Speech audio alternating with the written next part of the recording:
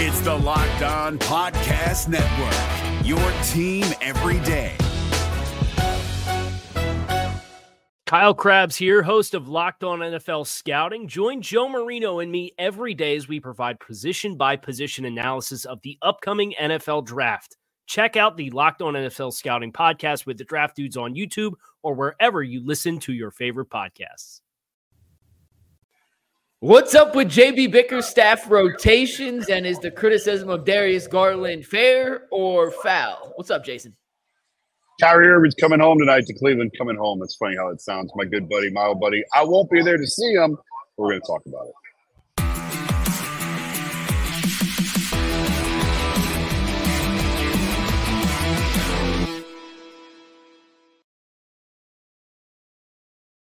Jason, Lloyd, Mikey McNuggets coming at you for the Ultimate Cavaliers show. Jason, for the second week in a row, is on the road. This time, he's in Indianapolis for the NFL Combine, where he heard Andrew Berry speak today. He'll hear Kevin Stefanski speak tomorrow. But, Jason, do you feel like you're going to miss out tonight before we dive into our topics on a special homecoming for one Kyrie Irving? No, I'm going to Harry and Izzy's tonight and eating filet. I don't care about Kyrie coming back to Cleveland. You kidding me? I'm going to be just fine tonight. It is a good show. Well, Jason, you were not here today on the Ultimate Cleveland Sports Show, where I know you don't follow the Twitter discourse, especially among Cavs Twitter, but there's been some talk, and Donovan Mitchell kind of sparked this himself when he called out the fans and media for being too critical of Darius Garland since he's come back from injury, and how the whole opinion of DG's game has really flipped in a 12, 13, 14 game span when his career body of work stretches over 4.5, close to 5 seasons now. So I want to ask this question, and you can take it however you want. I have some stats to throw at you after you go, but what is fair criticism of Darius Garland? What has been too far, and where do you kind of stand on fans and media's ability to criticize players of their favorite teams? I mean, that's what we do is criticize when guys aren't playing well. And Darius hasn't played well this year. Like, I'm not going to defend how his season, whether it's the injuries, whatever. He hasn't shot it well. The turnovers are up a little bit, assists are down. You know, all the metrics you look for in a point guard. He hasn't had a great year. Doesn't mean he's not a great player. Doesn't mean they should get rid of him. Doesn't mean they should trade him. Doesn't mean any of that. It just means you can circle and identify that guy's not having the year that we expect him to have. He hasn't put up the numbers you expect for the contract, all that stuff. That's perfectly fair and warranted to say. Where I think it gets a little silly is when people start trying to conjure up trade rumors or trade scenarios to get him out, because it's just not logical, feasible, or realistic. Like Darius Garland signed an extension, richest in contract history, to stay in Cleveland. We talked about it before. That matters to this front office. Kobe Altman wants guys who want to be here, and when guys voluntarily sign up for extensions to stay in Cleveland, that carries a lot of weight with this front office. And we've already discussed the whole Donovan thing. We'll continue to discuss the whole Donovan thing. If the time comes where they have to move on from him this summer or even next year, you still want the Darius piece, the Darius, Evan, Jarrett pieces in place. It makes no sense to try and move on from Darius when you might have to turn around and pivot off of Donovan as well. That's where, personally, I think he goes over the line. I'm interested to hear some of your numbers. I just did a real quick, obviously I was in baseball mode last week. I'm in NFL mode this week. But I was digging around on some lineups, 2-man, 5-man lineup type combinations with Darius. And frankly, the 2-man numbers between Donovan and Darius are very similar to what they were last year. They're not much different. The 5-man lineups, you know, it is significant. You know, the best lineup they had last year was Donovan, Darius, Karis LeVert, Mobley, and Allen. And this year, you know, that's just not the case. You know, Max Strus has been a terrific addition. Even though he hasn't shot it well, he's been a terrific addition. And he's really sort of replaced the Karis piece in those lineups, in some of the best lineups that they have. And Darius hasn't been part of their best lineups this year. But I'm curious to know the numbers that you dug up. Yeah, so when you look at it from a big picture view, he's averaging about 18 and 6.5, 18 and 7, which is pretty damn good for a point guard. And most teams would take that from their starting point guard every day of the week. The issue with Darius is we know he can produce more and he can be more efficient. And that's what I think some of these numbers kind of illustrate. Since he got hurt and since Evan Mobley got hurt, the Cavs have become more of a pace and space team, 4 out, 1 in. They're shooting more threes. And that's kind of where Darius has struggled most, in my opinion. It's a career low from three for him. He's shooting just below 34%. But What's really kind of staggering are his catch and shoot 3-point numbers. For him and Mitchell to coexist in the backcourt together, whoever doesn't have the ball, whether it's Darius or Donovan, has to be deadly as a catch and shoot threat, just because they're both undersized guards are going to give up things defensively. But if they're shooting at a high clip and they're creating opportunities for others, well, you can live with that. But listen to this trend, Jason, over the last 4 seasons on Darius Garland's catch and shoot numbers from beyond the arc. In the 2020-2021 season, he shot 43.2% on catch and shoot threes. 2021-2022 dropped off a little bit, down to 35.4. Last season, he was a 44% shooter on catch and shoot 3-point attempts in his first season with Donovan Mitchell. This season, a career low 31.9.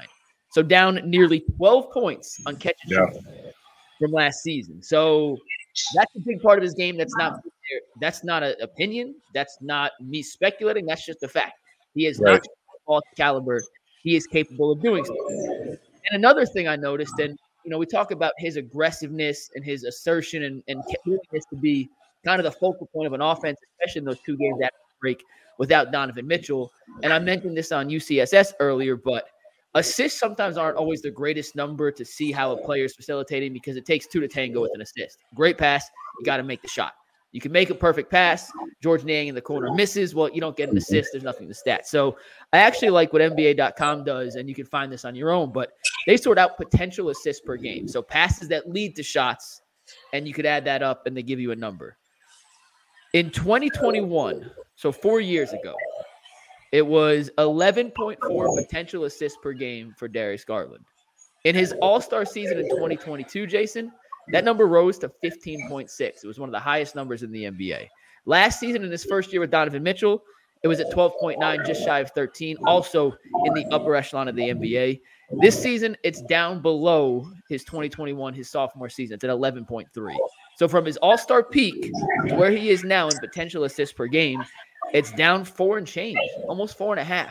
And I think that speaks to the lack of, not his lack of aggressiveness and assertiveness, but his unwillingness to kind of make stuff happen right now as he continues to work back from injury. I know it's probably part of the equation, Jason. He's not 100% confident in his body taking the physical toll of being a guy working into the paint, taking the contact, kicking out, but he's not shooting at the level he had and the level the Cavs need him to shoot at to be a legitimate threat in the playoffs. And when he's had his opportunities to be aggressive, whether it's the staggered minutes when Mitchell's not on the court or when Mitchell's out with illness, he hasn't stepped up to be that number 1 option. And I think that's where any criticism of him in that regard is totally fair and valid. Yeah, I agree with you. And it's the shooting component you mentioned to me that's even more than the assist, because the All-Star you referenced, he's playing alongside Collin, and he's got the ball in his hands a lot more, whereas he's deferred quite a bit. Obviously, Donovan has had the ball in his hands quite a bit this year. So I would almost expect those numbers to be down a little bit. But it's the catch and shoot number that really sort of my flag went up on that when you said that. I have no explanation for it. You can't tell me Donovan and Darius don't fit together, because they fit together just fine last year. And it worked just fine. And nobody was having this conversation last year. And the Cavs have said for years, going back to the Colin Sexton days, they feel comfortable with Darius in an off-ball role.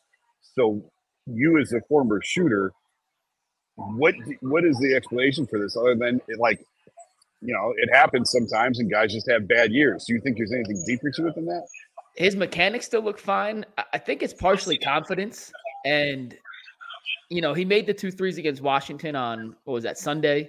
The first 3 made at 94-91. The second one tied it up. I'm hoping tonight when they play the Mavs, maybe he has a little more confidence, a little pep in his step. Donovan came to his defense on Sunday night after that game.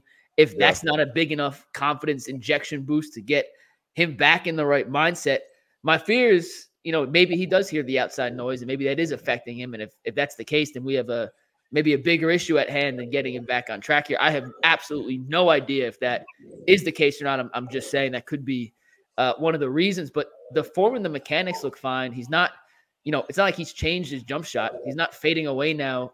I think he's actually getting some pretty good looks, but you see what he did to Alex Caruso on the shot that gave the Cavs the lead in their final game before the All-Star break. I mean, the release is perfect. The rotation on the ball is perfect. The arc's perfect. It's not like Darius Garland has forgotten how to shoot the basketball.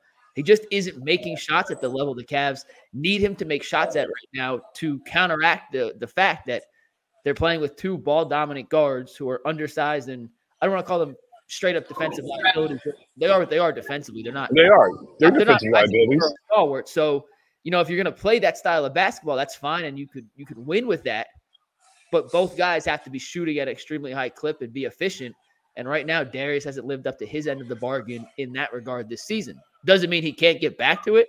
Doesn't mean we won't see All-Star Darius again. It's just, if you're looking for the most comprehensive NFL draft coverage this offseason, look no further than the Locked On NFL Scouting Podcast. Join the draft dudes, Kyle Krabs and Joe Marino, as they go position by position through the NFL free agent class and into the star-studded crop of college stars who will be selected in the 2024 NFL Draft.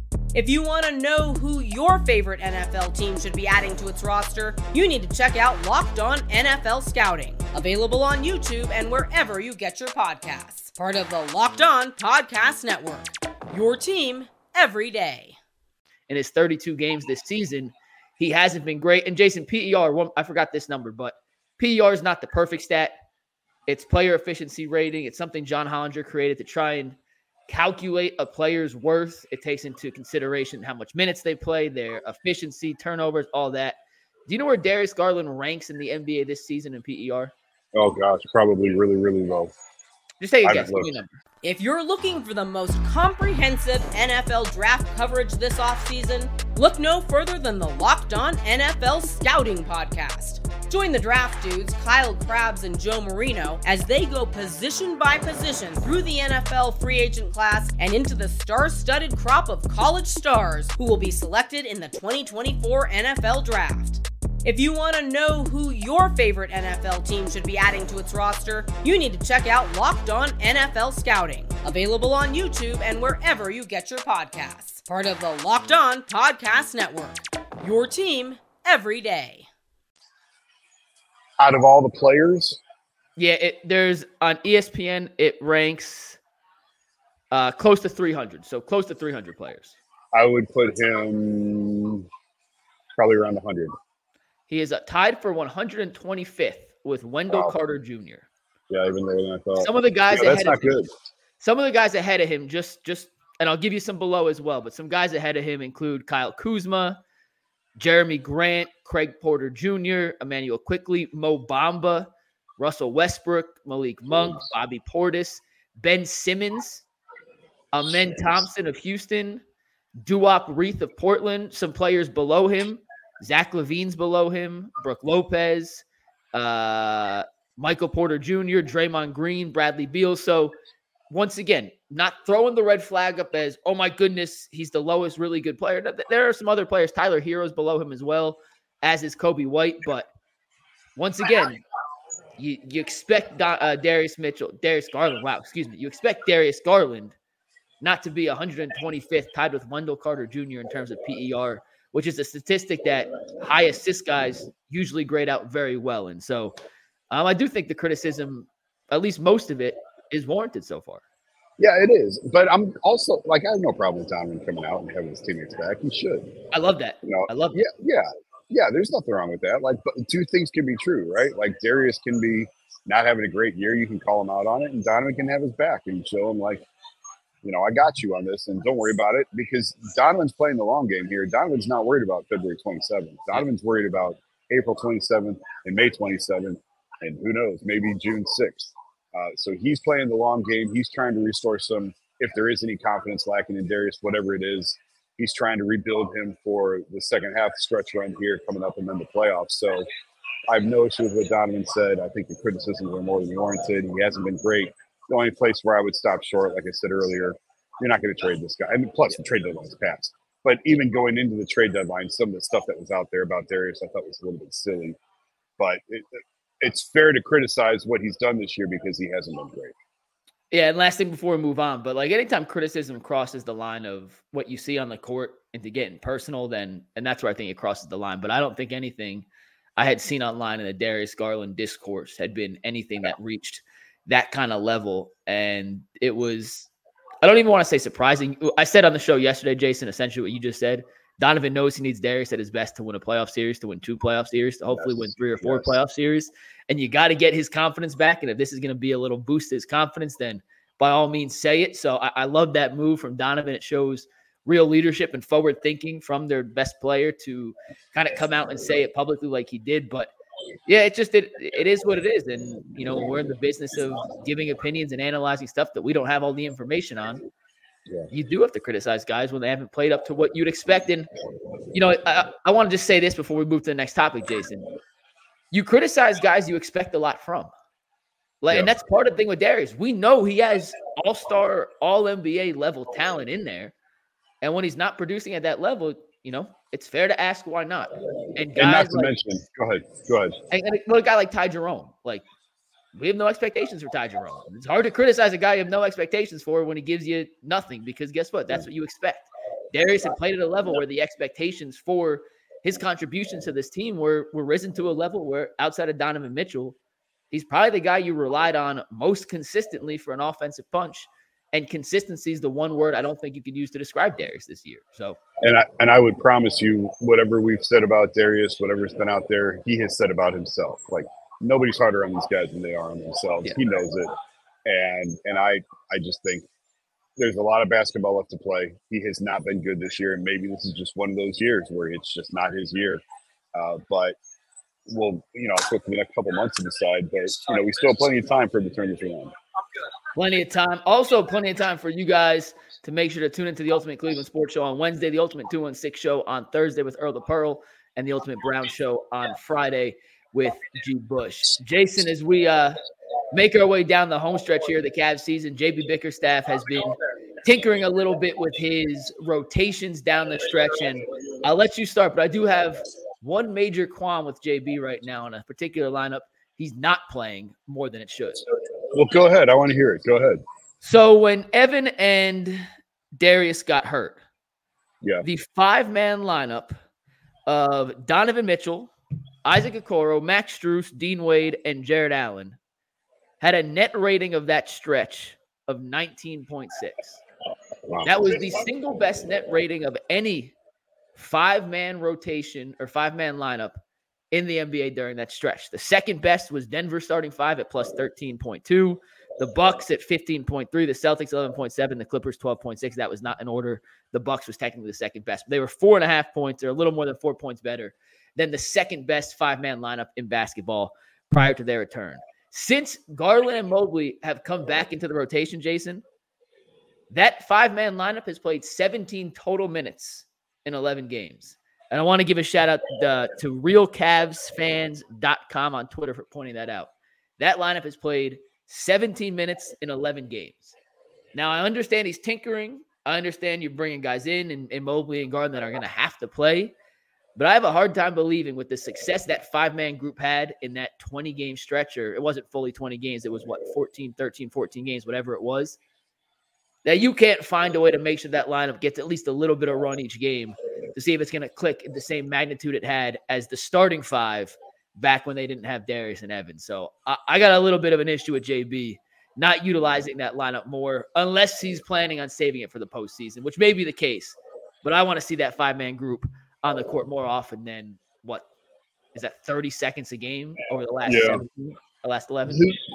It's Donovan, it's Isaac, it's who? Strus, Wade, and Allen. Okay, yeah, because you still have some lineups. There's some lineups that don't fit well in a playoff game, But that I think you could use that in a playoff game. I do too.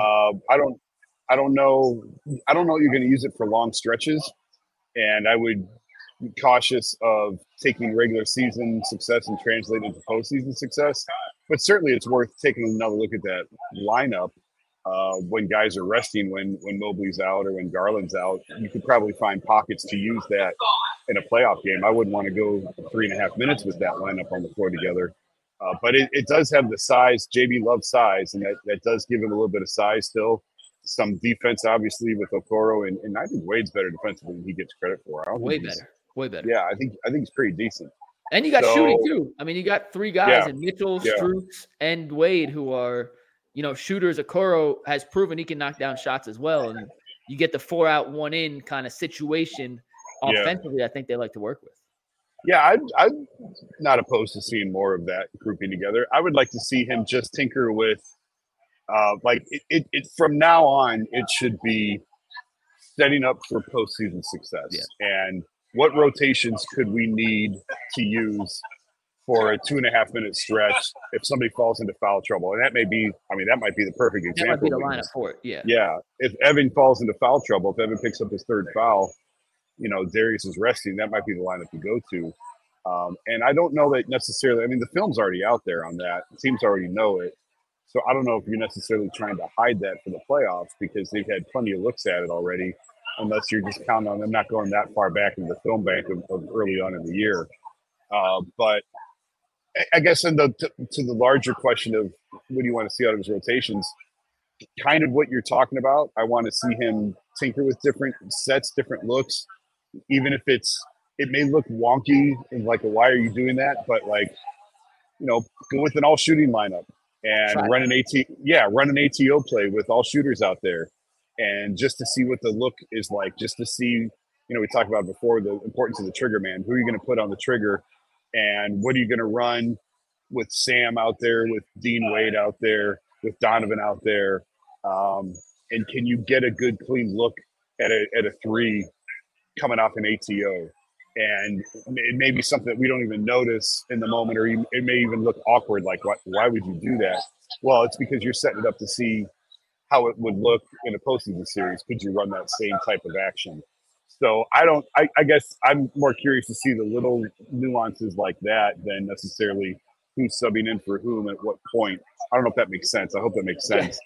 Yeah, but with your lineup, I'd love to see a little bit more run on that and see if they can have the success with it now that they did earlier on in the year.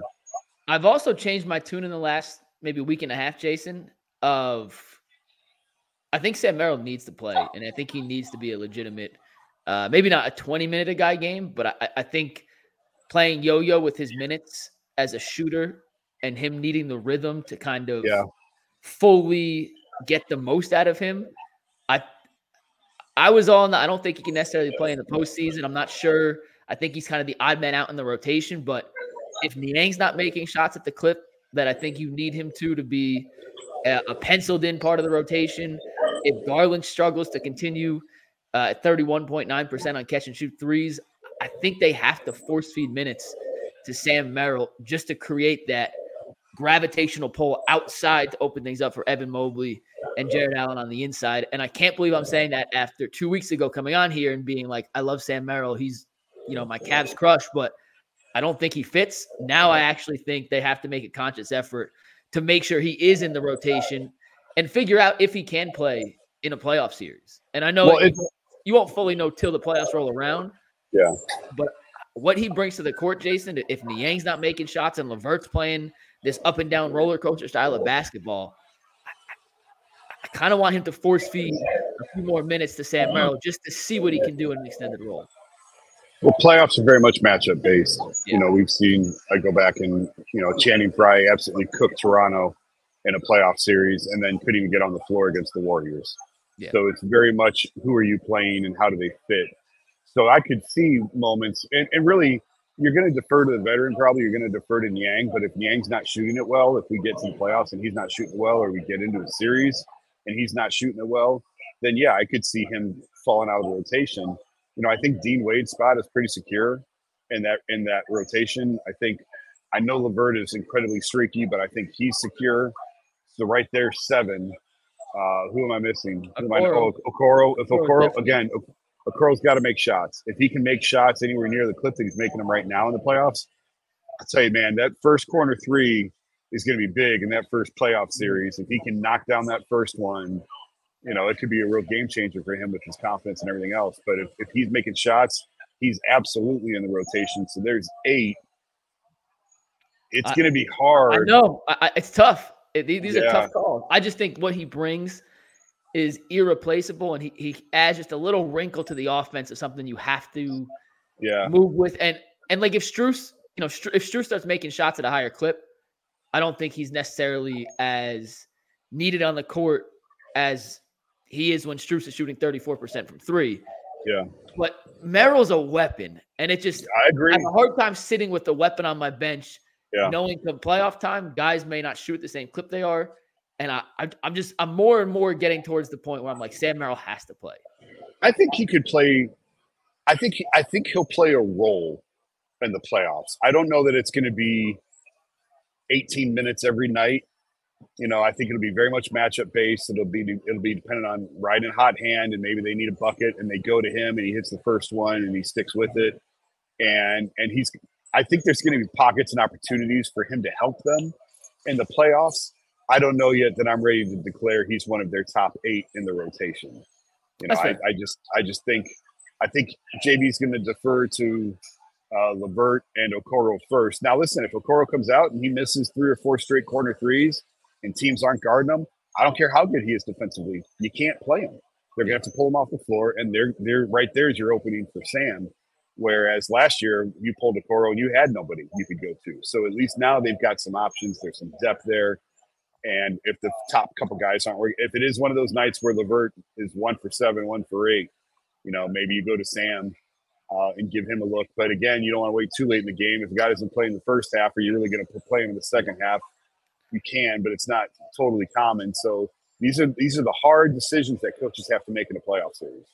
And he's going to make them coming up here in a couple of weeks. Tomorrow on the Ultimate Cleveland Sports Show, DeAnthony Bell will join us in studio. Make sure you guys tune in for that. You can catch Earl on the 216 show on Thursday, and then G. Bush on the Ultimate Brown Show on Friday. You can also make sure you check us out via podcast form as well, wherever you get your podcasts. Jason, Kyrie Irving comes home tonight in Cleveland. He is a 500 player as a visitor. I believe it's 6-6, either 5-5 or 6-6 in his tenure against the Cavs since leaving Cleveland. You were in the locker room with him on a day-to-day basis when you were covering the Cavs. Fond memories, salty memories. How would you describe your tenure covering one Kyrie Irving? Turbulent. That's the best way to put it. There would be months where we didn't speak to each other. Months, plural, S. And there would be other times where we'd get along fine. And that was life with Kyrie. And, I was probably with him longer as a beat writer. If you're looking for the most comprehensive NFL draft coverage this offseason, look no further than the Locked On NFL Scouting Podcast. Join the draft dudes, Kyle Krabs and Joe Marino, as they go position by position through the NFL free agent class and into the star-studded crop of college stars who will be selected in the 2024 NFL Draft. If you want to know who your favorite NFL team should be adding to its roster, you need to check out Locked On NFL Scouting, available on YouTube and wherever you get your podcasts. Part of the Locked On Podcast Network, your team every day. Than anyone has been, and I don't know him any better than anyone. And that's how he wants it. That's fine. Some guys let you in and want to have some sort of rapport, and other guys want to keep you at arm's length. And I kind of go with how I let them set the tone on that. If they want to build some sort of relationship, I'm happy to do that. If they want to keep it very professional and very, you ask a question and I'll answer it, then we'll go that route. And Kyrie, for the most part, was very much in that second group. He does things his way. He's a different cat. There's no question about it. I do think that sometimes he doesn't get the respect that he should from Cavs fans because of the way he asked out and the way he wanted out and everything. And I think, it soils some people's memory or reputation of what he was. But, he was a phenomenal second fiddle to LeBron. He's the best point guard LeBron's ever played with, and it's not even close. I'm not going to say he's the best compliment to LeBron because obviously he had Dwayne in Miami. And I was going to ask the best. that, so. Yeah, no, the best 1-2 punch was LeBron and Dwayne. I think it's better than LeBron and AD. I think LeBron and Dwayne. So you put LeBron, Kyrie third then? Yeah. I think LeBron and AD is probably 2. Probably, although you could make a case for LeBron and Kyrie being 2. But to me, LeBron and Dwayne was the most lethal combination of any two-man that he's played with in his career. But Kyrie's a hell of a player, made the biggest shot in team history, and he has not won at a high level without LeBron on his team. That is true. But some guys are better off as a 2 than they are as a 1. And I think absolutely that fits Kyrie because, again, we've talked about it before, it's really hard as a point guard to be the number one option on the team because you have so many other things that you're responsible for. Most teams, not all, but most teams, if your point guard's your best player, you're probably not going to win a championship. So you don't want that to be the case. But I have a lot of respect for Kyrie. We didn't always see eye to eye. We certainly clashed multiple times over the years. He didn't like things that I wrote. And that's common. It's nothing surprising about that. But as a player on the court, I have the utmost respect for what he can do in this game, even if we didn't always see eye to eye personally. I'm not sure anyone ever sees eye to eye with Kyrie. I mean that in like the most respectful way possible everywhere he's gone. I mean, I played against Kyrie in high school. I don't know if I ever said this, Jay. We lost. Kyrie was on the same high school team with Michael Kidd-Gilchrist and Dakari Johnson, 3 former NBA players. I was the best player on my high school team. We barely got the ball over half court in a Christmas tournament. They beat us like 98 to like 14. It was an absolute. I mean, it was as bad as it could have possibly got. It was horrendous. So, Kyrie as a basketball player is incredible. There's things he does. I gotta go play protector. Even now, where you like stop and how did he do that? And tonight when he goes up against Darius Garland, who, like I mentioned before, I think is going to have a little bit of his swag back after his game versus Washington, the comment from Donovan. And, I know Luka Doncic is the premier player in this matchup, but I'm more focused on how Darius and Kyrie kind of duel back and forth because they're both masters with the ball in their hands. They're both as crafty as it gets. Kyrie's on a different level, but Darius is certainly no slouch there in his own regard. And I'm curious to see the reaction Cleveland fans have for Kyrie, even after all these years. It's not his first homecoming. It's the first time he's been back at Rocket Mortgage since 2022, but that's the second time I did that today. I didn't say 2022. I said 2022 because I'm an idiot. So I apologize for that. It's the second time I did it, but I haven't been there for a Kyrie homecoming yet, Jason. Is he cheered? Is he booed? What's the reaction? I can't remember the last time that I was there in a game. He doesn't play in Cleveland very often. He misses this game. It's convenient how often he has missed this game on the schedule on the way back. So I don't know that I'll be curious to see the reception he gets tonight. I would imagine it'll be more cheers than boos. I hope enough time has passed that he would be cheered. I always joke when his jersey goes in the rafters, and it should. I believe it should. I believe his number should be retired by Cleveland. I don't know if he'll show up for the ceremony or not. That's just the way that he is. But I think LeBron and Kyrie should both have their numbers, and Kevin Love. All three of them should have their jerseys hanging in the rafters. And some of the jokes of the numbers that they have retired, those three absolutely deserve it. Chris Fido wrote an article today on who's the second best Cav of all time, and we've had the discussion on the show, and I think I wanted to make the case for Donovan, but the longevity factor, the shot, the playoff success, internally I wanted to make the case for Donovan, but it's Kyrie. And I don't think at this moment right now, you could use regular season numbers, but all regular season numbers are inflated. And I think the answer is Kyrie Irving. And if his number's not up in the rafters when it's all said and done, I think that's a miss by the Cleveland organization. Yeah, I think it'll be up there. In terms of the second best, I just feel like we're dismissing the first 50 years of Cavs basketball. And granted, there were not a lot of great years in there, but there were some great players that came up through the 70s. Peter mentioned Mark Price. He did mention Mark Price. Price, Doherty, Austin Carr was a great player in his day. It was a totally different game back then, so it's really hard to compare eras. And Kyrie's in that conversation. I don't know who necessarily I would anoint as the second best. I just don't think Donovan's been here long enough to earn that title.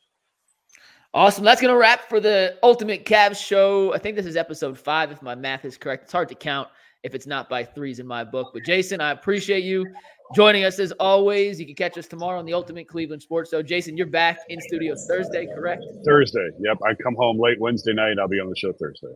It'll also be the second of a back-to-back because the Cavs play the Mavs tonight, and then I believe the Bulls on the road tomorrow night as part of a back-to-back, so we'll have plenty to discuss. Make sure you hit the like button, subscribe if you haven't subscribed already. You can catch us in podcast form. But for Jason Lloyd, I'm Mikey McNuggets. Appreciate y'all watching the Ultimate Cavaliers show, and we will see you guys next week. Hey, Prime members, you can listen to this Locked On podcast ad-free on Amazon Music. Download the Amazon Music app today.